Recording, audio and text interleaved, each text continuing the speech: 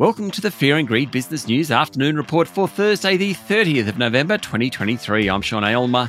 Every afternoon, we've got the 5 stories that happened today that you need to know about. Story number 1, the S&P ASX 200 closed up 0.7% today to 7,087 points after a very big spike at the end of the day.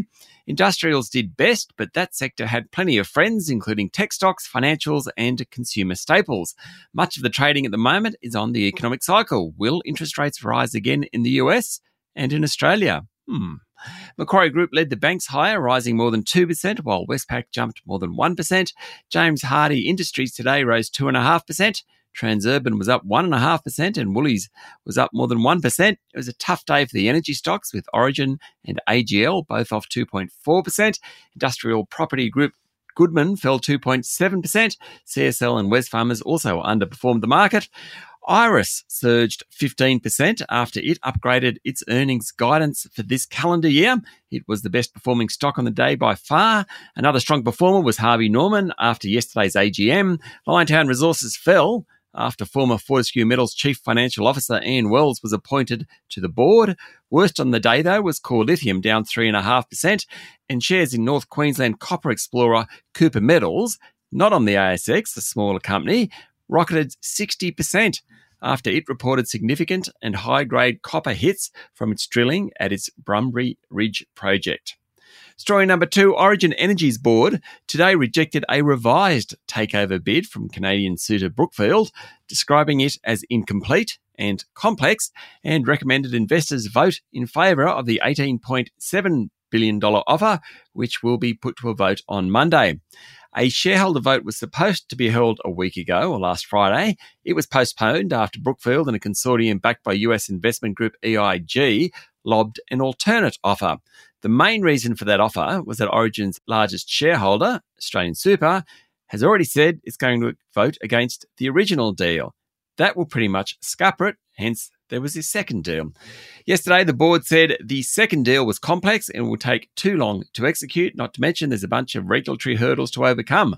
Origin's share price fell 2% today to $8.24.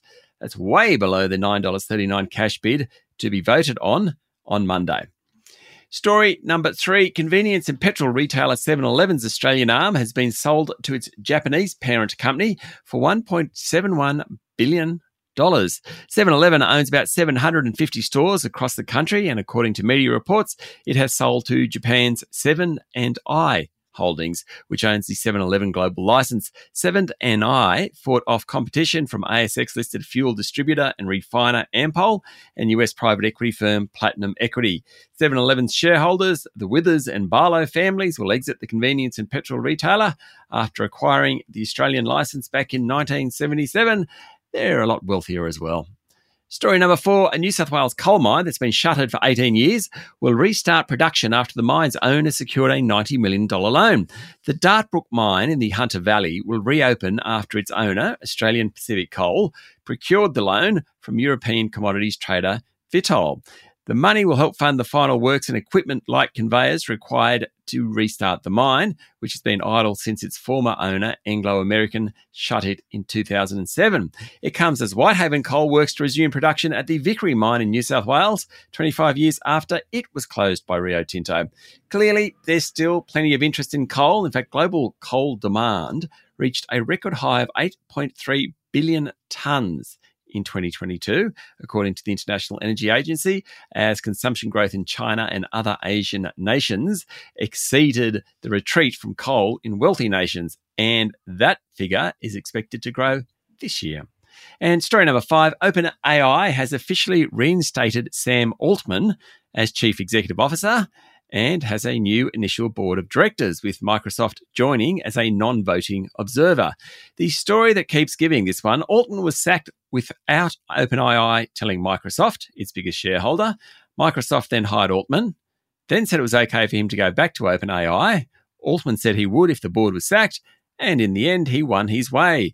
OpenAI also said that Mira Murati, who had been Chief Technology Officer until Altman's ousting when she was briefly named interim CEO, is once again the company's CTO. OpenAI's co-founder Greg Brockman will return as the company's president after he quit in protest over Altman's firing. That's it for the afternoon report for the 30th of November 2023. Michael Thompson and I will be back tomorrow morning with a Friday edition of Fear and Greed Business News. I'm Sean Aylmer. Enjoy your evening.